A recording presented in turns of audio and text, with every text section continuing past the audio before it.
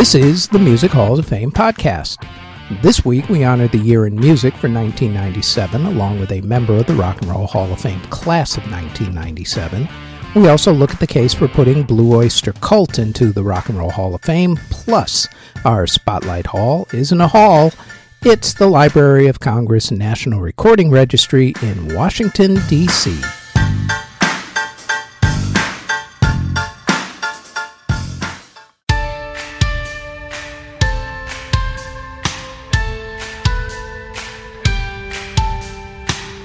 Before we get going with the podcast, like everyone tells you, please like, subscribe, and hit the notification bell so you'll know when these podcast episodes drop, which is usually every Thursday.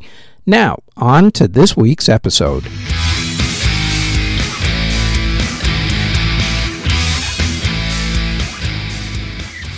The year was 1997.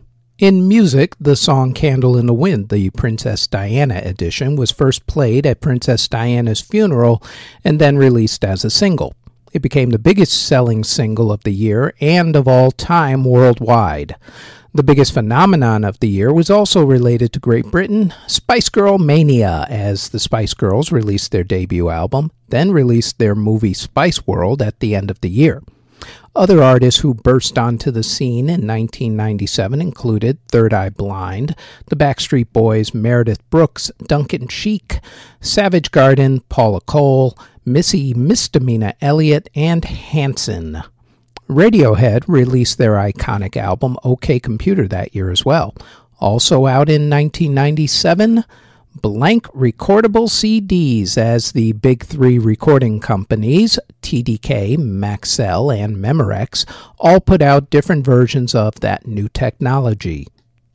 The Spice Girls album Spice was the biggest selling album of 1997, according to Billboard magazine. Other big albums were by Radiohead, U2, No Doubt, Notorious B.I.G., Puff Daddy, Mace, George Strait, Aerosmith, Scarface, Prodigy, Oasis, and Celine Dion.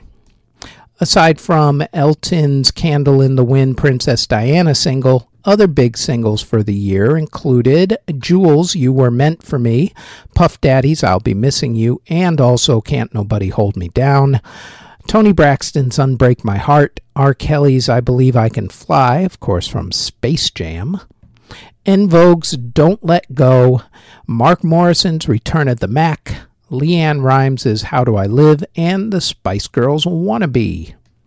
In country music, Garth Brooks played to over 1 million fans at a free concert in Central Park in New York City. Shania Twain released her album Come On Over, which became the biggest selling country album of all time.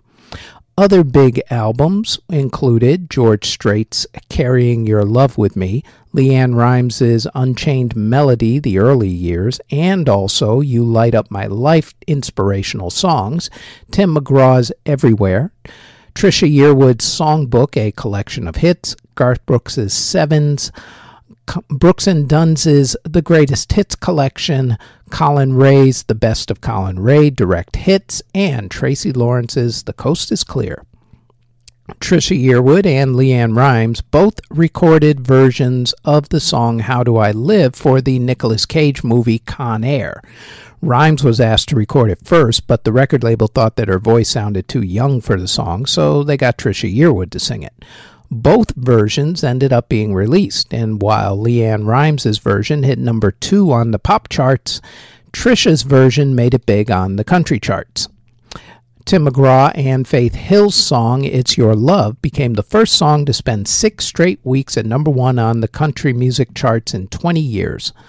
Other artists with big country songs included Shania Twain's Love Gets Me Every Time, Kevin Sharp's Nobody Knows, George Strait's One Night at a Time, Deanna Carter's How Do I Get There, Clay Walker's Rumor Has It, Kenny Chesney's She's Got It All, Garth Brooks' Long Neck Bottle, Brooks and Dunn's A Man This Lonely, and Reba McEntire's How Was I to Know?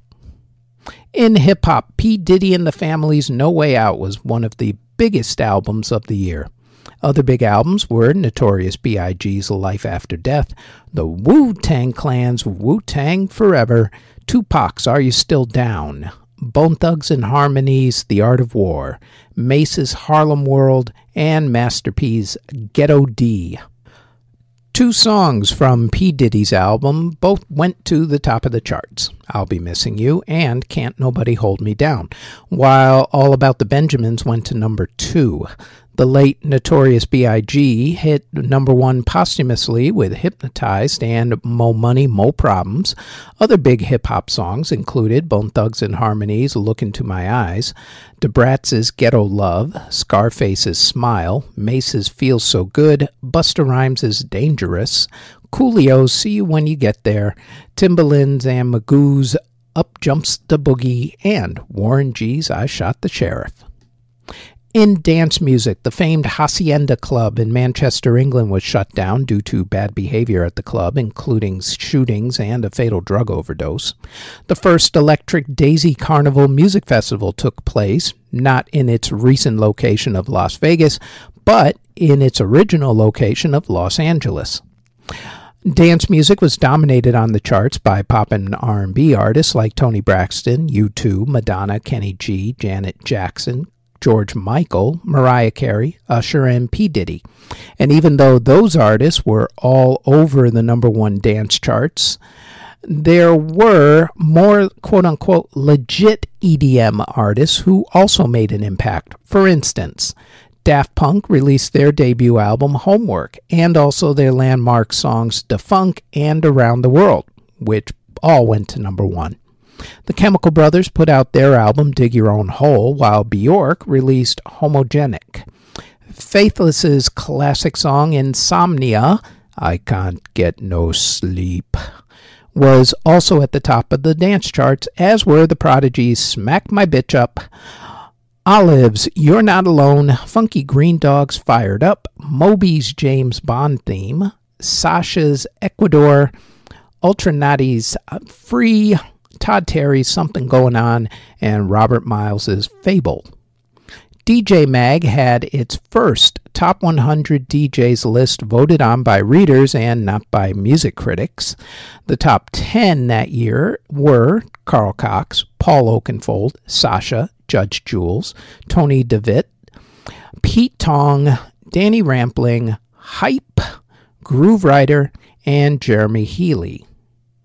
In Latin music, the biggest artists of 1997 were Julio and Enrique Iglesias, Grupo Limité, Selena, Shakira, Luis Miguel, Gypsy Kings, Juan Gabriel, Los Temerarios, y Los Del Rio, who went back to the Macarena well to try to repeat the success of their 1996 smash hit Macarena, this time with Macarena Non-Stop.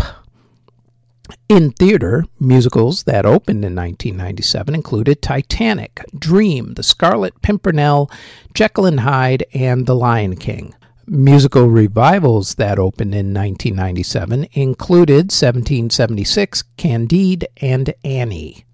The Spice Girls movie Spice World came out in December of 1997 and then, of course, made it big in 1998. There were other music films released, though. For instance, you had Selena starring Jennifer Lopez.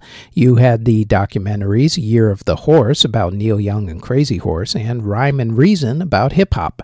There were also the animated musicals Anastasia, Cats Don't Dance, and Disney's Hercules. There was also the Disney Channel movie Cinderella, which starred Brandy as the title character and Whitney Houston as the fairy godmother, and even though they were black women playing what were traditionally white European fantasy roles, no one made a big deal about it. Unlike 2023's Little Mermaid's Black Mermaid. Welcome to the new world, people. Bands that formed in 1997 included Coldplay, Buckwheat Boys, Death Cab for Cutie, Destiny's Child, Eiffel 65, Gym Class Heroes, Interpol, Plain White Tees, Newfound Glory, The New Radicals, Solar Stone, Venga Boys, Yin Yang Twins, and the White Stripes. Bands who broke up before, of course, their inevitable reunions or who announced their hiatus included Accept My Bloody Valentine, Bonham, Lowlife, The Kinks, Big Audio Dynamite, Lodestar, New Riders of the Purple Sage, Obituary, Quad City DJs, The Rembrandts, Dinosaur Jr., The Power Station, EMF, Rainbow, Reel to Reel, Diatribe, Bread, The Cocteau Twins, The Fugees, The Gin Blossoms, Ghost Town DJs, Ugly Kid Joe, Throwing Muses, and Soundgarden. Bands that reformed in 1997 included Blondie, Depeche Mode, Echo and the Bunnymen, Jane's Addiction, and Sunny Day Real Estate.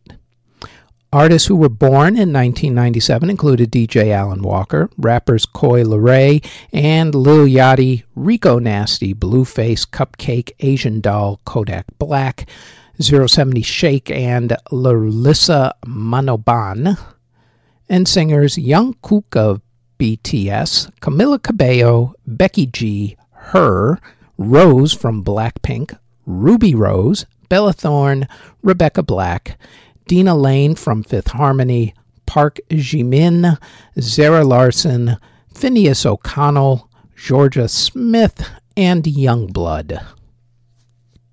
Artists who passed away in 1997 included the Notorious B.I.G., who was shot and killed. Also, singers Townes Van Zandt, Michael Hutchence of INXS, who committed suicide, John Denver, who died in an experimental plane crash, Jeff Buckley, who drowned to death, Fela Kuti, Laura Nyro, Laverne Baker, Nicolette Larson, Ronnie Lane, Jimmy Rogers, Jimmy Witherspoon, Johnny Copeland, Thelma Carpenter, Billy McKenzie of The Associates, Ron Holden, Lawrence Payton of the Four Tops, guitarist Randy California, Luther Allison, and Michael Hedges, Elvis's manager, Colonel Tom Parker, opera singer Charles Craig, conductor George Solti, drummer Tony Williams, and jazz violinist Stefan Grappelli.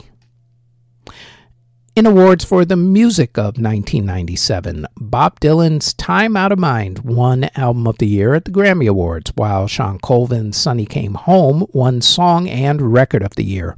Paula Cole also won Best New Artist that year. The ceremony is probably better known for when New York actor Michael Portnoy went on stage shirtless during Bob Dylan's performance of his song Lovesick and started dancing with the words "Soy Bomb" written on his bare chest before, of course, being escorted off stage by security. At the MTV Video Music Awards, Jamiroquai won Video of the Year for Virtual Insanity. LeAnn Rimes won Artist of the Year at the Billboard Music Awards. The Spice Girls were the big winners at the American Music Awards. Erykah Badu was the big winner at the Soul Train Music Awards. Whitney Houston, Reba McEntire, and Garth Brooks won the music categories at the People's Choice Awards. At the Eurovision Singing Contest, which was held in Dublin, Ireland, Katrina and the Waves from England won for the song Love Shine a Light. Katrina and the Waves were also one of the better-known Eurovision contestants since Celine Dion back in 1988, with Katrina and the Waves having found commercial success in 1985 with the hit song Walking on Sunshine. Garth Brooks won Entertainer of the Year at the Country Music Association Awards, and he also won Entertainer of the Year at the Academy of Country Music Awards. The Verve won Best British Album for Urban Hymns, and All Saints won Best British Song for Never Ever at the Brit Awards. Sarah McLachlan won Best Album for Surfacing, and she also won Best Song for Building a Mystery at the Juno Awards. Savage Garden won Album of the Year for their self-titled album, and also Song of the Year for Truly Madly Deeply at the ARIA Music Awards. At the Tony Awards, Titanic won Best Musical and Chicago won Best Revival of a Musical. Musically at the Academy Awards, My Heart Will Go On from Titanic won Best Song. Best Film Score was split that year into two different categories.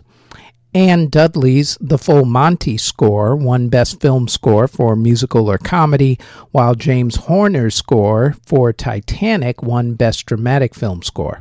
The Pulitzer Prize for Music went to Blood on the Fields by Wynton Marsalis, who became the first jazz artist to win that award. Ronnie Size and Represent won the Mercury Prize for the album New Forms, and Paul McCartney was knighted by Queen Elizabeth II. The Rock and Roll Hall of Fame induction ceremony was held on May 6th at the Renaissance Cleveland Hotel in Cleveland, Ohio, for the first time since 1986, when the ceremony had always been held at the Waldorf Astoria Hotel in New York City. There was some drama before the ceremony, as Buffalo Springfield inductee Neil Young didn't show up for the induction because he was protesting people having to pay $1,500 per plate to be inducted. He was also protesting that the ceremony was being broadcasted on VH1. Fellow Buffalo Springfield bandmate Stephen Stills was inducted twice that evening, once as a member of Buffalo Springfield and once as a member of Crosby, Stills, and Nash. At the ceremony, the hall inducted King Records founder Sid Nathan into the non-performers category. Mahalia Jackson and Bill Monroe were inducted into the early influencers category. And in the performers category, the hall inducted the Bee Gees, Buffalo Springfield, Crosby, Stills, and Nash, Joni Mitchell, the Young Rascals, Parliament Funkadelic, and this next group.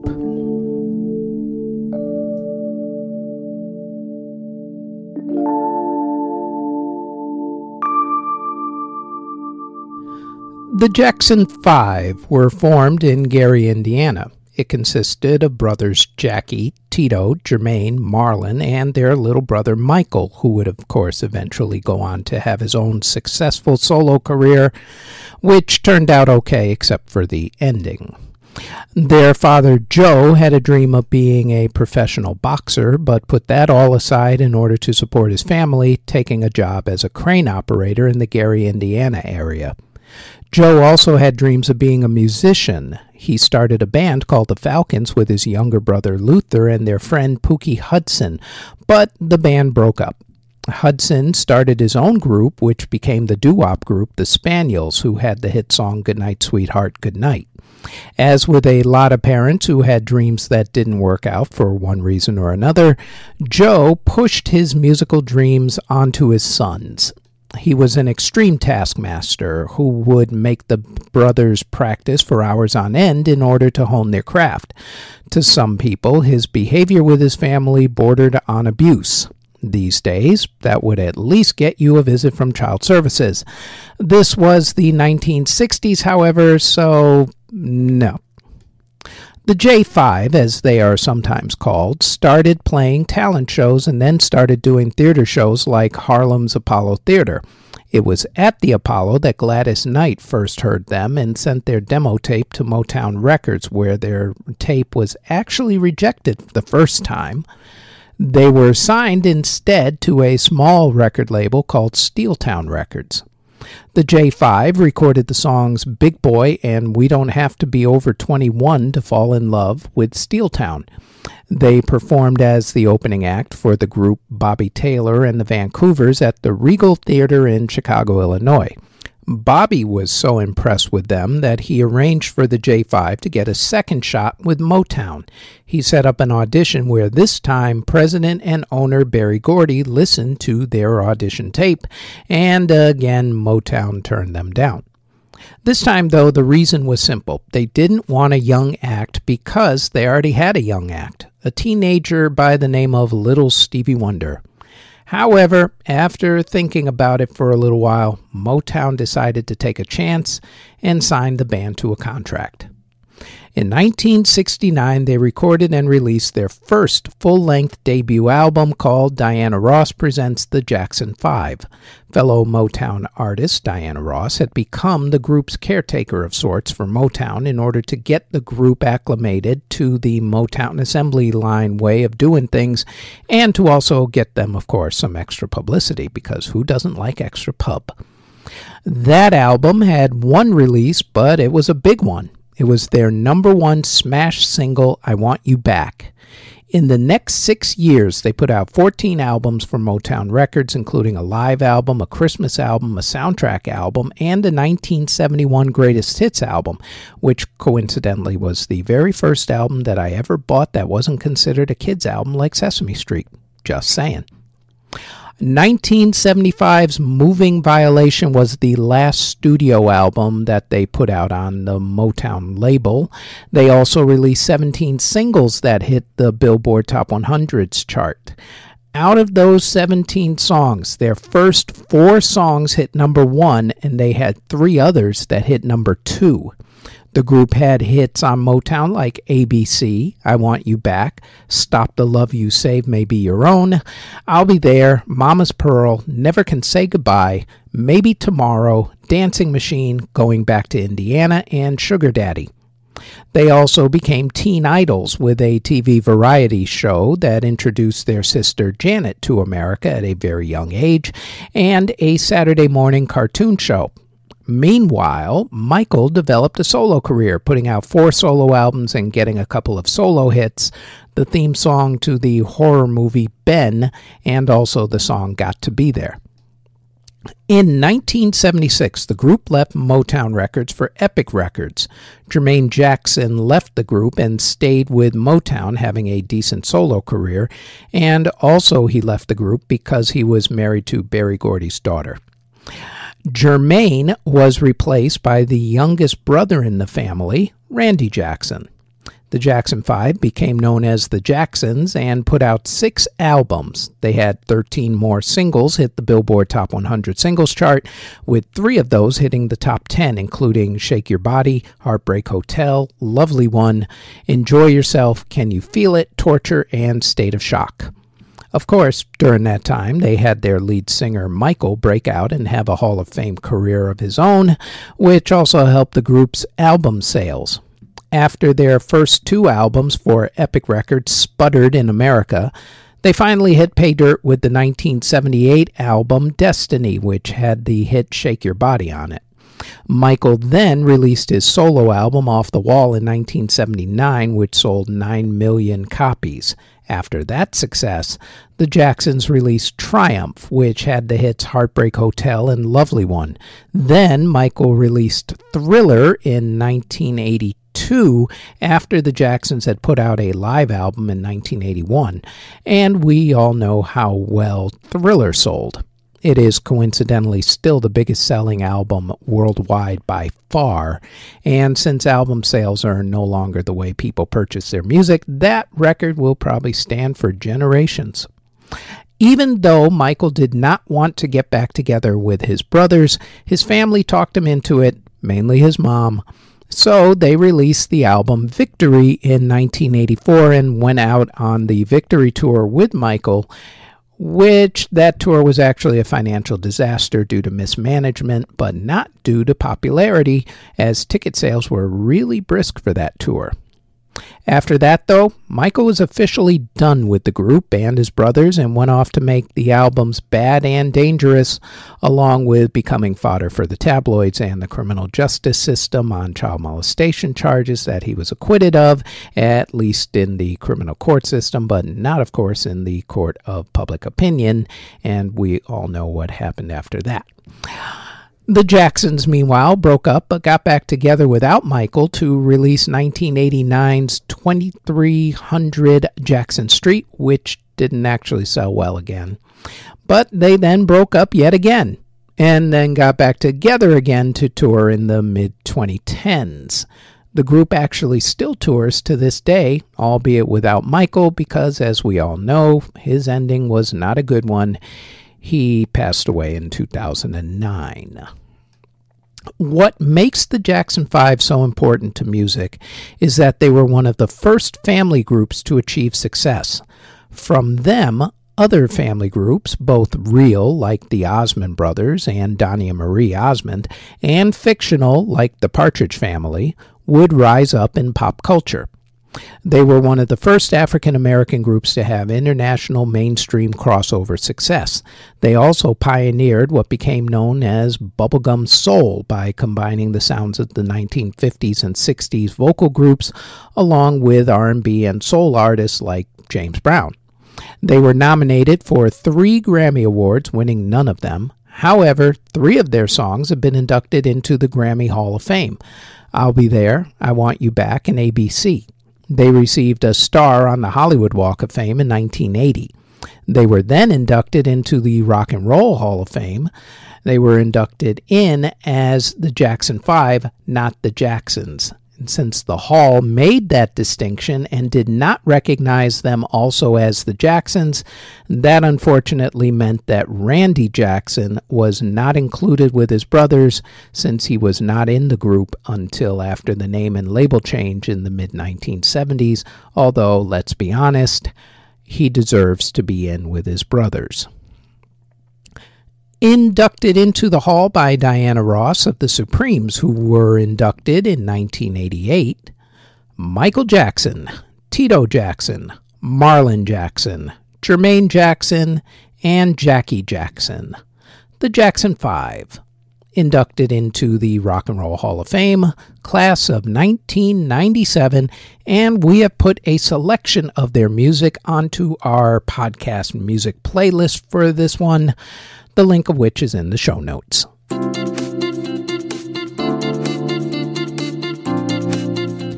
Before we go any further, we'd like to tell you about our other podcast, the Music History Today podcast, where we go over the events, music releases, births, and passings for that day in music history. The Music History Today podcast drops each and every day, including on the weekends, on this channel, the Music History Today Network, and also on our Music History Today Network YouTube page. Now, back to the Music Halls of Fame podcast.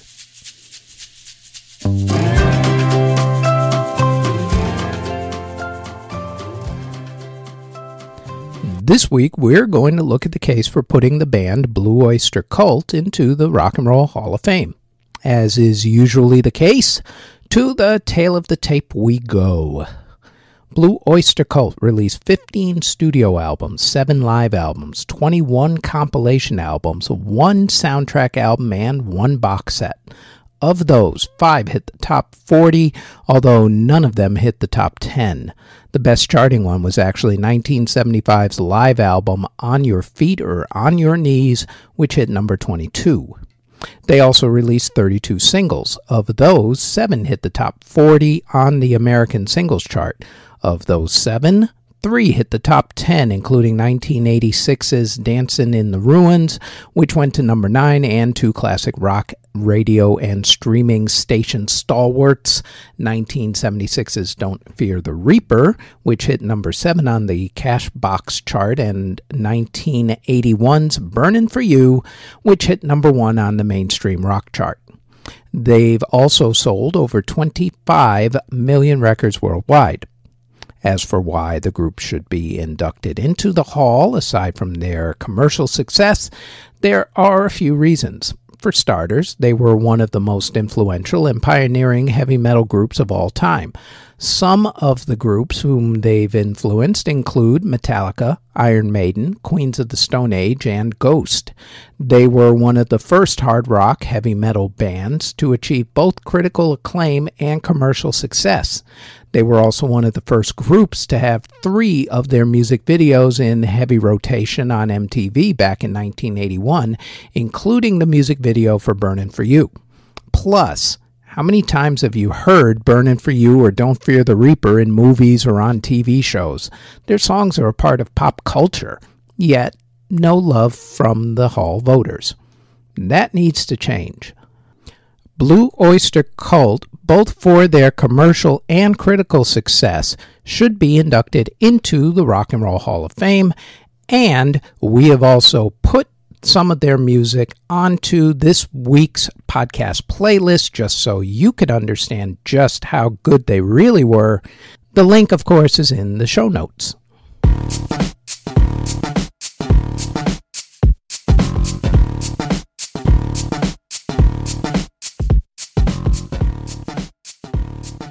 Each week in this spot, we highlight a different musical Hall of Fame or museum, since there's a bunch more than just the Rock and Roll Hall of Fame. There's, for instance, the Country Music Hall of Fame, the Blues Hall, the Grammy Museum, among many others. This time, though, we're going to talk about one that isn't a hall per se. However, to me, it's probably the most important. The Library of Congress, aside from being a place in the movie All the President's Men, is the nation's library. Established in April of 1800, it has more than 38 million books, 14 million photographs, 70 million manuscripts, and 5.5 million maps. From a musical standpoint, it's important for a couple of reasons. The first is that it has over 8 million pieces of sheet music and over 3.5 million recordings. The second and more important reason is what it does with certain recordings. Since the passage of the National Recording Preservation Act of 2000, the library has developed a registry to preserve and protect certain pieces of music and other recordings that are considered historically relevant. That's a pretty high honor, knowing that your song or album is so important to the nation that it needs to be preserved forever. This is a pretty high-class list you're joining here. Some of these recordings are actually speeches or radio shows from yesteryear. For instance, the earliest recorded version of Abbott and Costello's classic Who's on First comedy sketch, Orson Welles' War of the Worlds radio broadcast, which scared a whole lot of people back in the day, and Dr. Martin Luther King's I Have a Dream speech are in the registry, as are the first recordings on cylinders that Thomas Edison used to show off the phonograph at an exhibition. The first official class was in 2002. There were 50 recordings that were declared important, and all of the above-mentioned recordings were in that very first class. There are certain artists who transcend their respective musical genres. Johnny Cash was one such artist. His chosen genre was country, for which he is considered an icon. He's also had gospel, blues, and folk songs, along with some rock and roll songs from his days at Sun Records. His rebellious rock and roll swagger earned him the nickname The Outlaw. His all-black stage outfits earned him another nickname, The Man in Black. His lifestyle was pure rock and roll. In short, he lived life his way. In 1951, Johnny Cash was a staff sergeant serving in the United States Air Force in Landsberg, Bavaria, West Germany. Side note, while stationed there, it was his job to help decipher coded messages coming from the Soviet Union, and it was he who helped to intercept and decode a message mentioning that Soviet Union head Joseph Stalin had passed away. Anyway, Cash and his fellow servicemen watched a movie in a theater one night called Inside the Walls of Folsom Prison. It inspired him to write a song about the prison. He wrote his song by taking parts of a song that Gordon Jenkins recorded, Crescent City Blues, for which Cash paid $75,000 after a copyright infringement lawsuit. Good times. Cash was inspired to write the most famous line in the song, "But I shot a man in Reno just to watch him die," by thinking of the worst thing one human could do to another. When he left the Air Force, he recorded his song, called it Folsom's Prison Blues in 1955. Folsom Prison Blues became his signature song. Fast forward a little to the mid-1960s. As the mid-1960s went on, after years of success, Johnny Cash's career was in decline. For years, he had been abusing drugs, and his albums had not been selling well for the last few years. He eventually got treatment for his addictions for the first time around 1967. He would be on and off drugs a large number of times throughout his life. In 1967, his record label also changed leadership. During this corporate shakeup, Johnny's old producers were out and a new one, Bob Johnston, was in. The Johnston hire was strange because Bob was actually known as a guy who would often forget that he was being employed by the record label and would do things his own way, regardless of whatever the record labels wanted. It was at this point that Johnny decided to tell the label and Johnston about his idea of performing and recording prison concerts. Johnny Cash actually started doing prison concerts back in the late 1950s, but he hadn't recorded them for release. In fact, at one of these prison concerts, a young man serving time for robbery saw Cash performing and decided that when he got out of prison, he would learn to play the guitar and make it big. He was another country legend, Merle Haggard. The record label loved the idea of recording the prison concerts after Johnston beat them over the head about doing it. They put out 2 inquiries to 2 prisons, Folsom Prison and San Quentin. Johnny Cash's father, Reverend Ray Cash, was a priest, as it turns out, who counseled prisoners, and he also helped to put in a good word with prison officials, because who doesn't want a good word from a priest? Gets you into heaven. Concerts were eventually held at both prisons, but Folsom Prison said yes first, so they were first up. Johnny got a band together consisting of his old Sun Records label mate and friend Carl Perkins. He also got the country music group the Statler Brothers, Luther Perkins, W.S. Holland, and Johnny's wife, June Carter. Johnny's father, Reverend Ray Cash, also went to the prison, as did the concert's producer, Bob Johnston.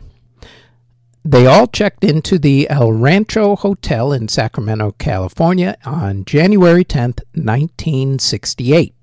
The group held a couple of days of rehearsal, during which then California Governor and soon-to-be, in about a decade, President Ronald Reagan met with them and gave them his support. And then, on January 13, 1968, the group held 2 concerts at Folsom Prison, one at 9:40 in the morning and another one at 12:40 in the afternoon as backup, just in case the first one wasn't any good.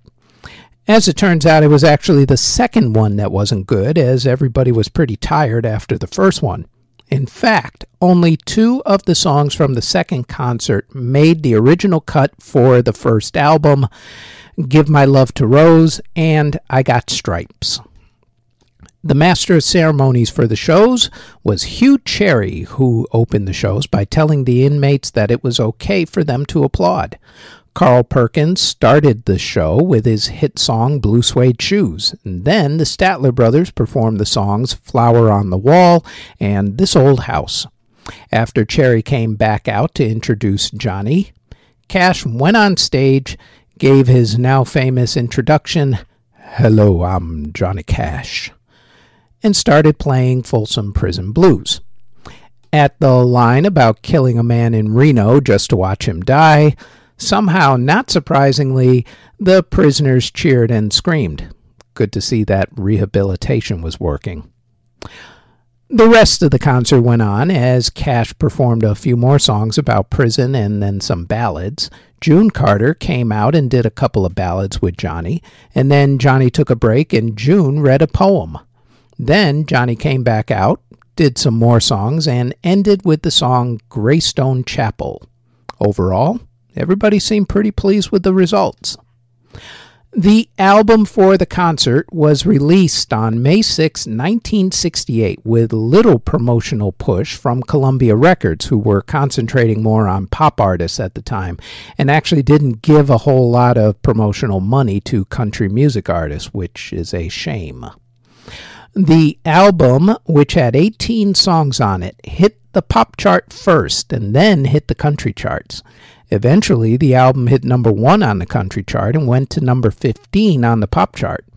The only hiccup to the album happened due to really, really bad timing.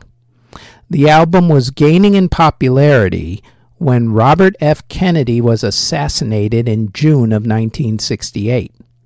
The record label edited the I Shot a Man in Reno line out of Folsom Prison Blues, despite protests from Johnny Cash. Regardless, the album became a big hit for Cash and helped to rejuvenate his career. Coincidentally, another ex-Sun Records label mate would also rejuvenate his career during that exact same summer with a concert of his own. Elvis Presley, with his televised concert for NBC television. For the record, Johnny's 1969 concert at San Quentin Prison album would also go to number 1 on the country music charts. At that point, The Man in Black was back.